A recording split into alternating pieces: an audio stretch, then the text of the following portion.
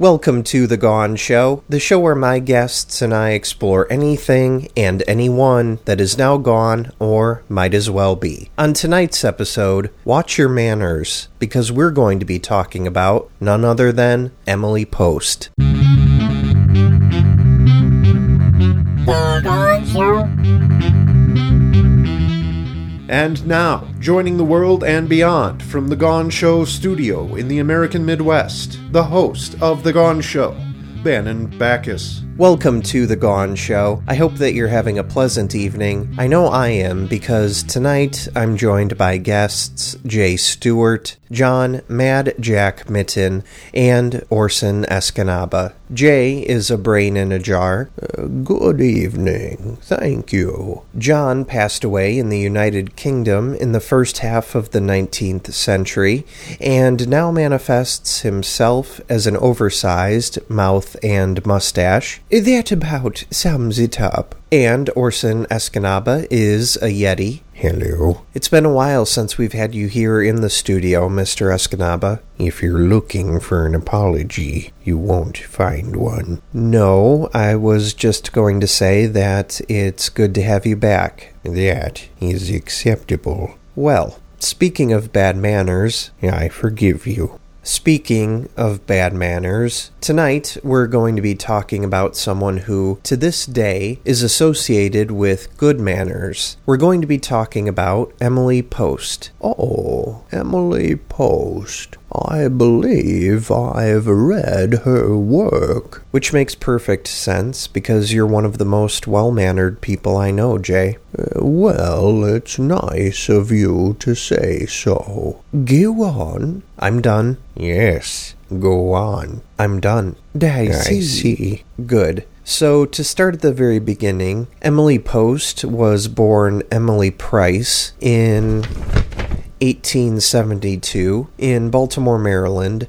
When she was young, she moved with her family to New York, and based upon what I've read, had a very luxurious upbringing, courtesy of her mother, Josephine Price, and her father, Bruce Price, who was an extremely successful architect. For example, she was taught by governesses and educated at private schools, and instead of vacationing during the summer, I would say that she summered. Well, it sounds as though we were cut from the same cloth, and I'm quite certain that none of you have ever had the means by which to summer. So let me assure you, being able to use summer as a verb is just as fantastic as you would expect it to be. Do most humans look forward to summer? Yeah, I would say that most do. Ridiculous. Nonsense. If you get warm during the summer, why don't you just take off your coat? All of this is my hair. Oh, right. My mistake. So, as I was saying, Emily Post lived life in society's upper crust, and that's where she met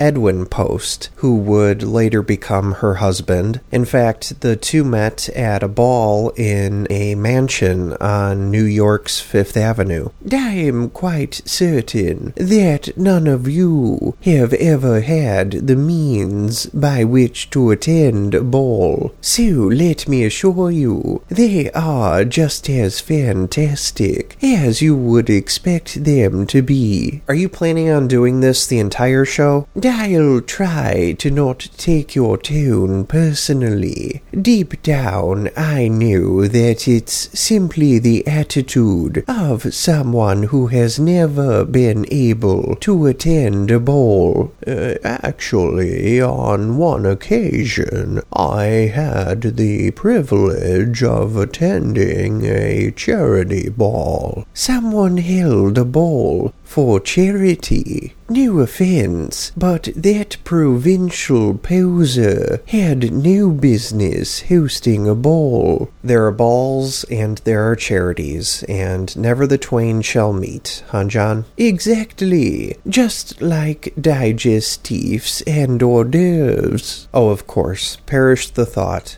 Anyway, the two were married in 1892 and had 2 sons. Unfortunately, not even the affluent can be guaranteed love. And in 1905, following a number of extramarital affairs committed by Edwin, Emily divorced her husband. That's unfortunate. Up until now, all of it sounded like a fairy tale. If ever a yeti is unfaithful to his or her mate, the dishonored yeti is honor-bound to throw a rock that measures no smaller than the head of an adult yak at the genitals of the unfaithful yeti. It's basically the same thing with us, but we hire lawyers to inflict misery on the other person. That's barbaric. Alright, we're going to take a short break, but when we come back, we'll talk about how Emily Post became synonymous with good manners,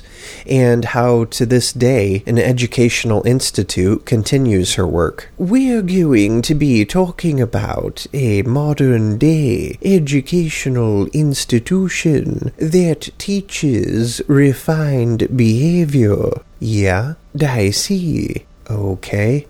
We'll be right back. Trees. They're important. They're beautiful. But come fall, their leaves can be a nuisance. Whether you spend hours raking your own yard or pay a bundle to have the raking done for you, those leaves are a burden. But they don't have to be. Say goodbye to leaves forever with Leave Me Alone.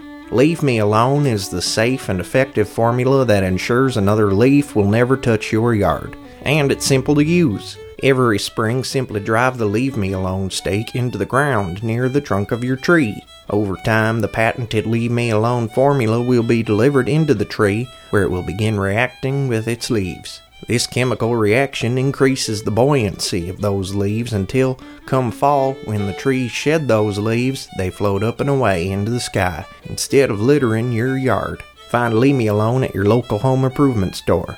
Leave Me Alone. Things are looking up, and those things are leaves.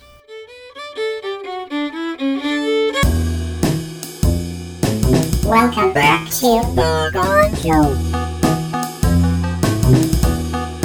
Welcome back to The Gone Show. On tonight's episode, I'm joined by Jay Stewart, Orson Escanaba, and yes, John Mitten has made it back into the studio.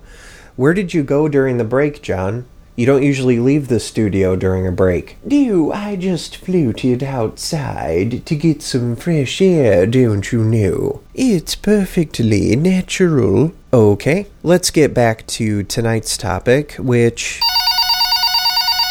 Ew, a telephone call. How exciting. I wonder who it could be. You usually get nervous when the telephone rings. Balderdash. I love the telephone and all who use it. You had better answer it. It could be anyone. How exciting.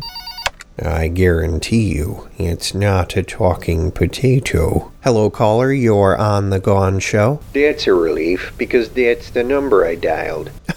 Oh my, that was so quick-witted and funny. And who's calling, please? I always forget. If you have caller ID, it probably just comes up as awesome. Oh my, this person, whom, to my knowledge, I've never met, is absolutely charming. Listen, awesome, we're in the middle of recording an episode. Who are you and what the hell do you want? Yeah, this is Tom Wojciechowski. My friends call me Tom Woj. Goodness gracious me. Thomas, is that you? I didn't recognize your voice. You two know each other? Oh, absolutely. Thomas happens to be a student of mine at Mad Jack's Charm School for the Modern Gent. Is that a fact? Well, isn't that nice? How many students students do you have now, John? Oh, I don't know. We at CSMG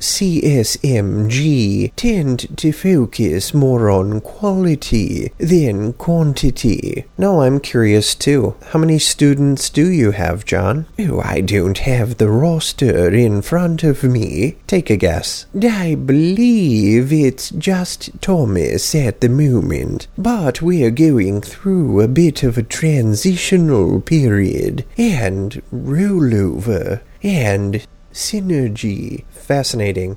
And why are you calling, Tom? Yeah, I'd heard that you were talking about the Emily Post Institute tonight. Really? I haven't even mentioned the name of that institution yet. How did you find out that that's what we were going to be talking about? I don't remember exactly, but I just thought I'd call in and mention that Mad Jack's Charm School for the Modern Gent, or MJCSMG, is the world's leading charm school for the men of today. And unlike other educational institutions that might have been founded back in, 1946, offers a fresh, exciting approach to teaching gentlemanly manners. I see. By chance, were you reading from a piece of paper, Tom? My word, is this an interrogation? Yes. All right. Well, thanks for calling, Tom. I'd say give my best to your fellow students and your talented instructor,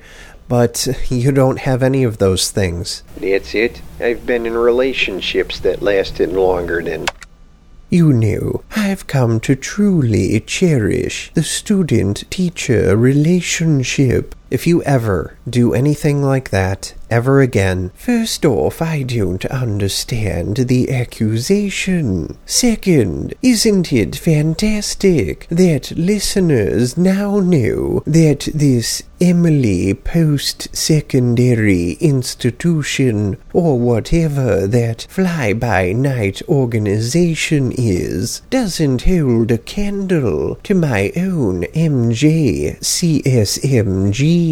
Don't do it again. I will say, John, if your school isn't growing as quickly as you'd hoped, don't be discouraged. It takes time to create something from scratch. Or in this case, stark raving madness. Now, getting back to tonight's topic, after Emily's children were enrolled in a boarding school, Post turned to writing. She wrote articles on various topics for several magazines, and from 1904 to 1910, 5 novels that she had written were published, and eventually in 1922, her book entitled Etiquette in Society, in Business, in Politics, and at Home was published, and that's the work that turned her into an authority on etiquette. It sounds to me as though she simply fell into it. I suppose that's the difference between me and Emily Post, though. No, and I assure you, there are many differences between you and Emily Post. So, according to my research, books on etiquette were not new at the time, but Post took a new take on the subject matter by using stories to educate readers.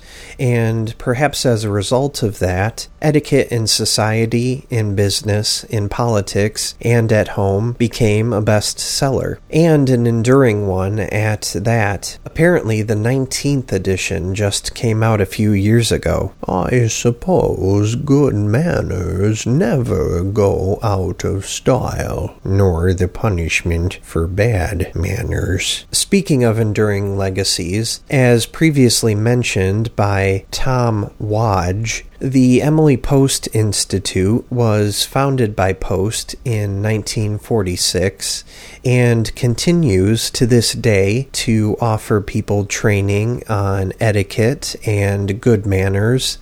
And what I'm about to say is unprecedented for this show, but I'd like to say that I fully endorse the Emily Post Institute as the single best educational institution of its its kind in the entire world. If you go anywhere else to learn how to, for example, be a gentleman, you have made a terrible mistake. If I weren't a gentleman. As we begin to wrap things up, Post passed away in 1960, but I found that several of her relatives have continued her legacy and are now themselves involved in etiquette education. Sounds a bit like nepotism to me. Really, all I hear is jealousy. Anyway, in the spirit of good manners, which you can always learn more about by visiting the greatest institution of its kind, the Emily Post Institute, it would be rude to overstay our welcome. So to my guests and listeners,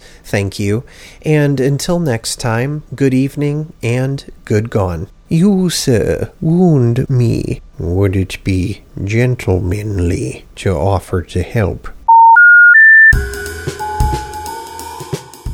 The Gone Show was produced, created, performed, and written by Bannon Backus. The Gone Show is a presentation of BoomTube, BoomToob. All rights are reserved. Visit BoomTube online at boomtube.com and facebook.com/BoomTube Network.